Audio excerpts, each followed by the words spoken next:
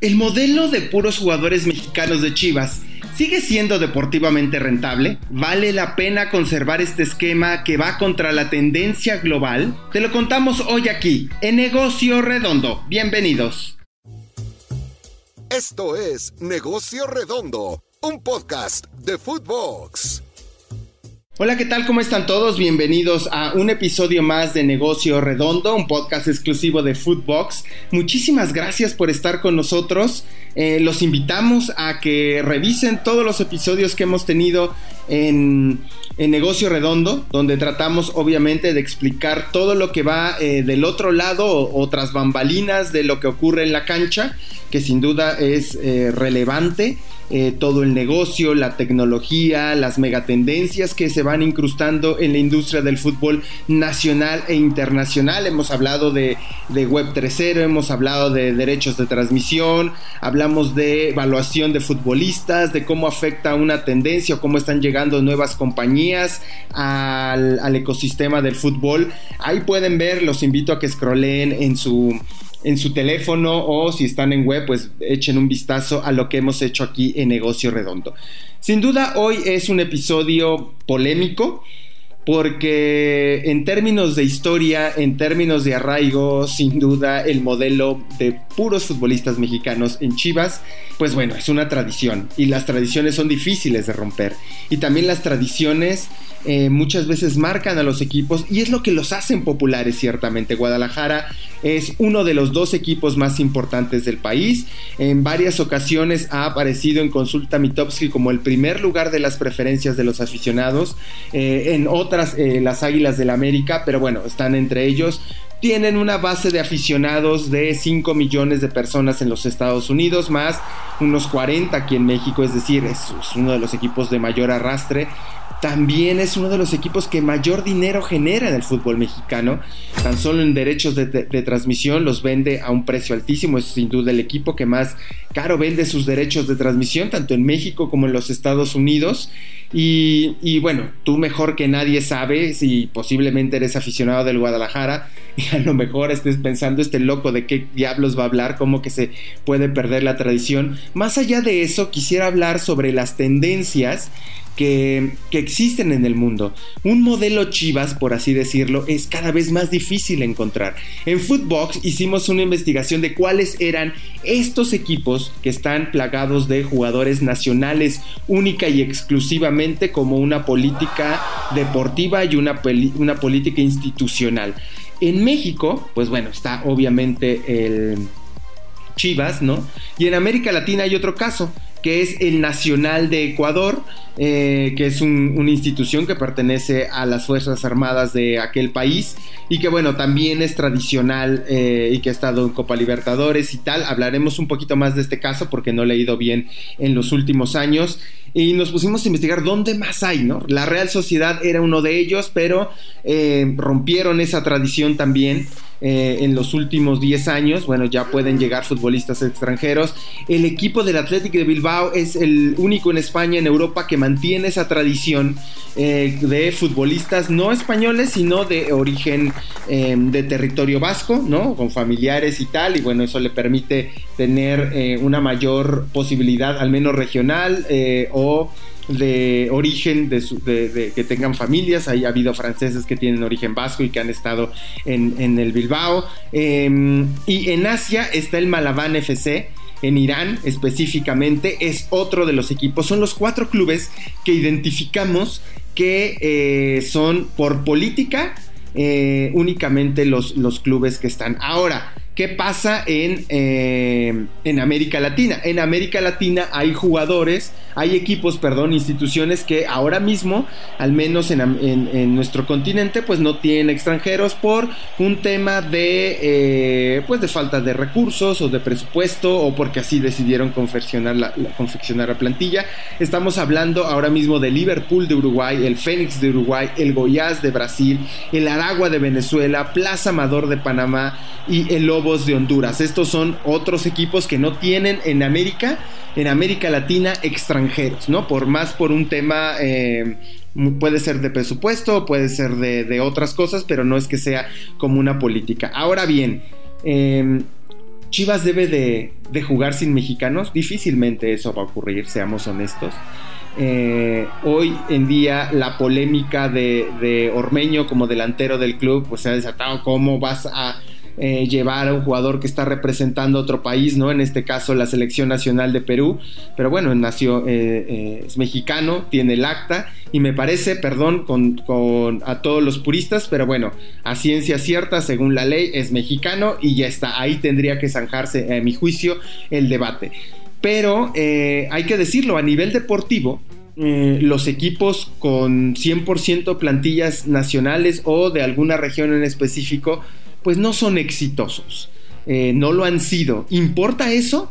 Me parece que hoy en día el éxito es otra oportunidad y una ventana más para abrir el proceso de monetización de los clubes. Una institución que logra ser exitosa deportivamente, bueno, pues sin duda le permite tener más ingresos económicos. Si Guadalajara fuera exitoso, pues no dudo que podría subir sus ingresos un 50-70% debido a estos éxitos. Ahora, siendo honestos, y este comentario sin duda es subjetivo, pero estarás de acuerdo que no es uno de los candidatos el Club Deportivo Guadalajara en los últimos años en el fútbol mexicano. Queremos que sea protagonista, insistimos en que debe ser protagonista por la historia, por obviamente esta etiqueta de jugadores mexicanos y tal, pero siendo honestos está pues varios escalones abajo. Allá arriba, digamos, en el grupo élite, pues está el América, está Tigres, está Rayados, ahora mismo está el Atlas, el propio Pachuca, por ahí podríamos meter en su momento a Cruz Azul. Es decir, está ese grupo que sí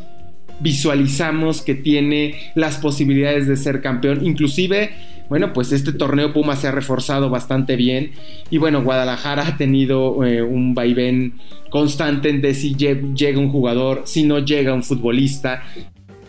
Y otro punto relevante, hace unos años cuando Lebrija era presidente del Club Deportivo Guadalajara, tuve la posibilidad de contar con él y de platicar con él y me decía algo que es una realidad y que me parece que todavía existe en el fútbol mexicano.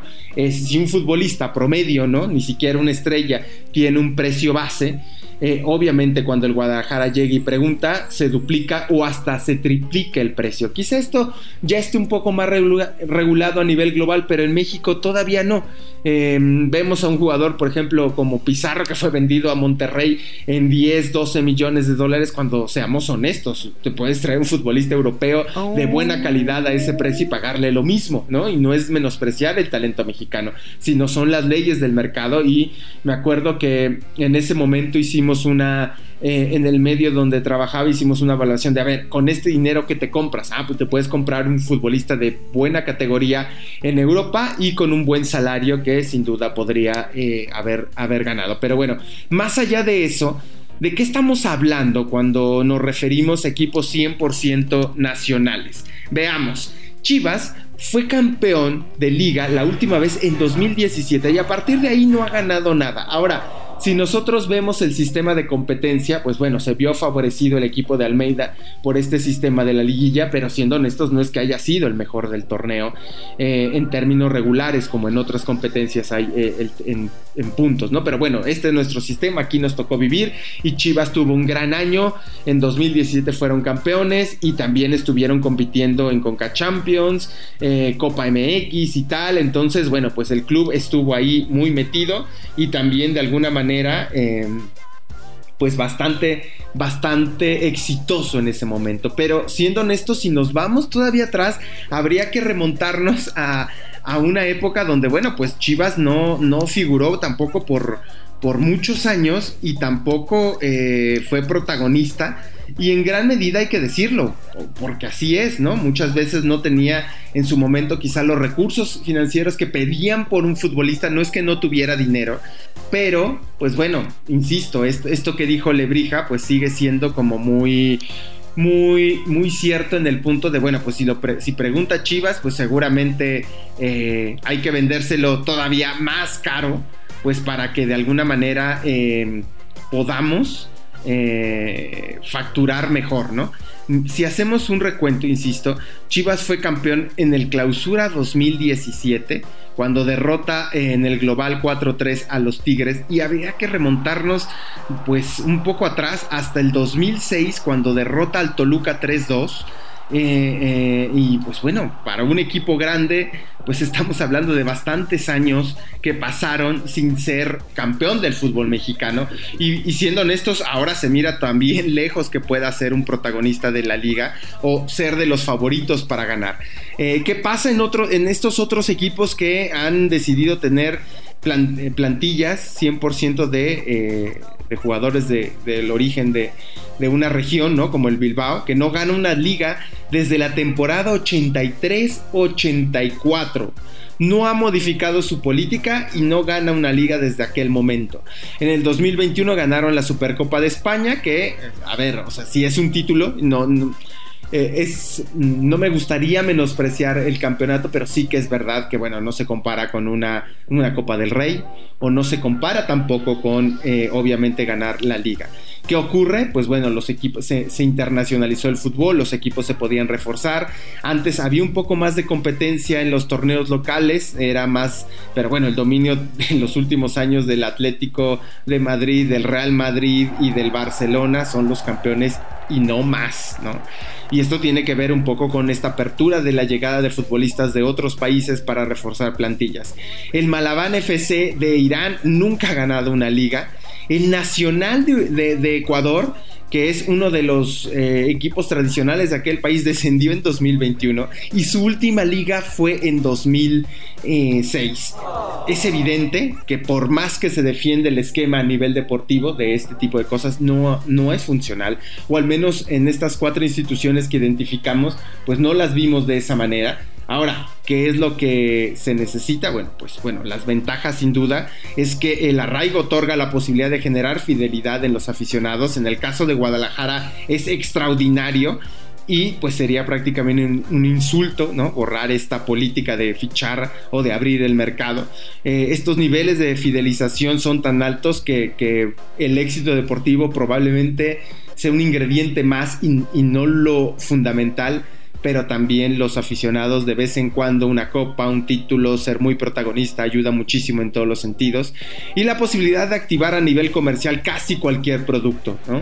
Si hay equipos con mucho arraigo y que son muy entrañables es Guadalajara y por supuesto el Atlético de Bilbao en el caso de España. Las desventajas, bueno, pues las desventajas son, ya las hemos hablado, no son probablemente tan competitivos a nivel deportivo, ¿no? Como se espera o como se quisiera o como los fans deseaban.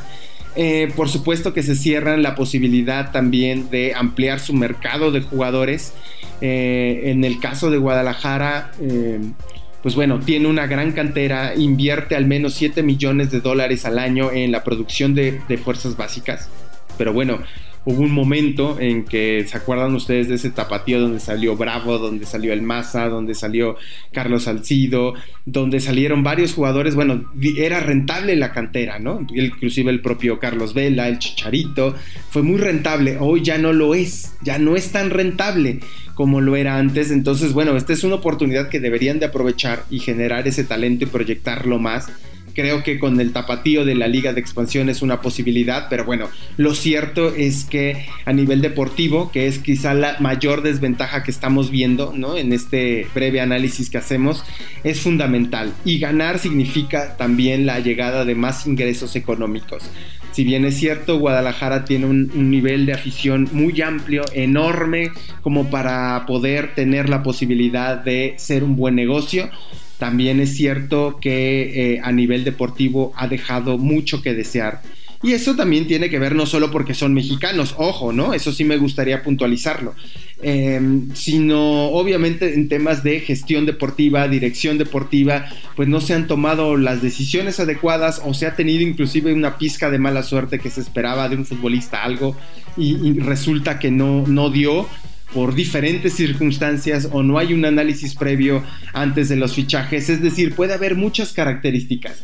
Lo cierto es que los modelos Chivas en el mundo al menos en los últimos años, pues no han sido exitosos. Cuando hablas de un Atlético de Bilbao que no es campeón desde la temporada 83-84, que Chivas fue campeón en 2006 y luego en 2017, ¿no? Es decir, tiene que pasar todo ese lapso, que un equipo en Asia que tiene esa política nunca ha sido campeón, que uno en Sudamérica como el Nacional de Ecuador, pues resulta que descendió y que pues ahora está pasando por una crisis económica y que no es campeón desde el 2006, pues ahí son indicativos, ¿no? Son números que nos sirven para decir que el modelo de equipos nacionales en un torneo local no es exitoso, ¿no? Tal cual, así hay que decirlo. Bueno, no sé, me gustaría conocer tu opinión. Ahí me pueden escribir en Twitter, en @elMrPérez. Ahí podemos debatir este tema que me parece interesante.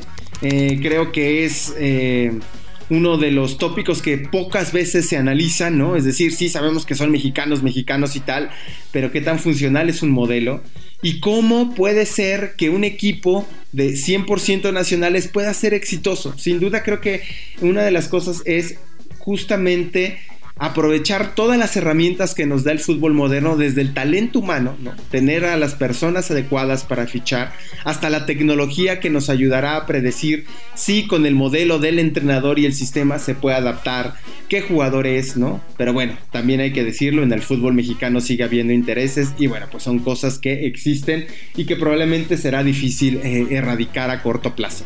Pues muchísimas gracias, esto ha sido todo en Negocio Redondo, se despide de ustedes Iván el Mr. Pérez, muchísimas gracias por acompañarnos y insisto, los invito a escuchar nuestros otros episodios que ya superamos más de 100, muchísimas gracias, hasta la próxima. Esto fue Negocio Redondo con Iván el Mr. Pérez, exclusivo de Footbox.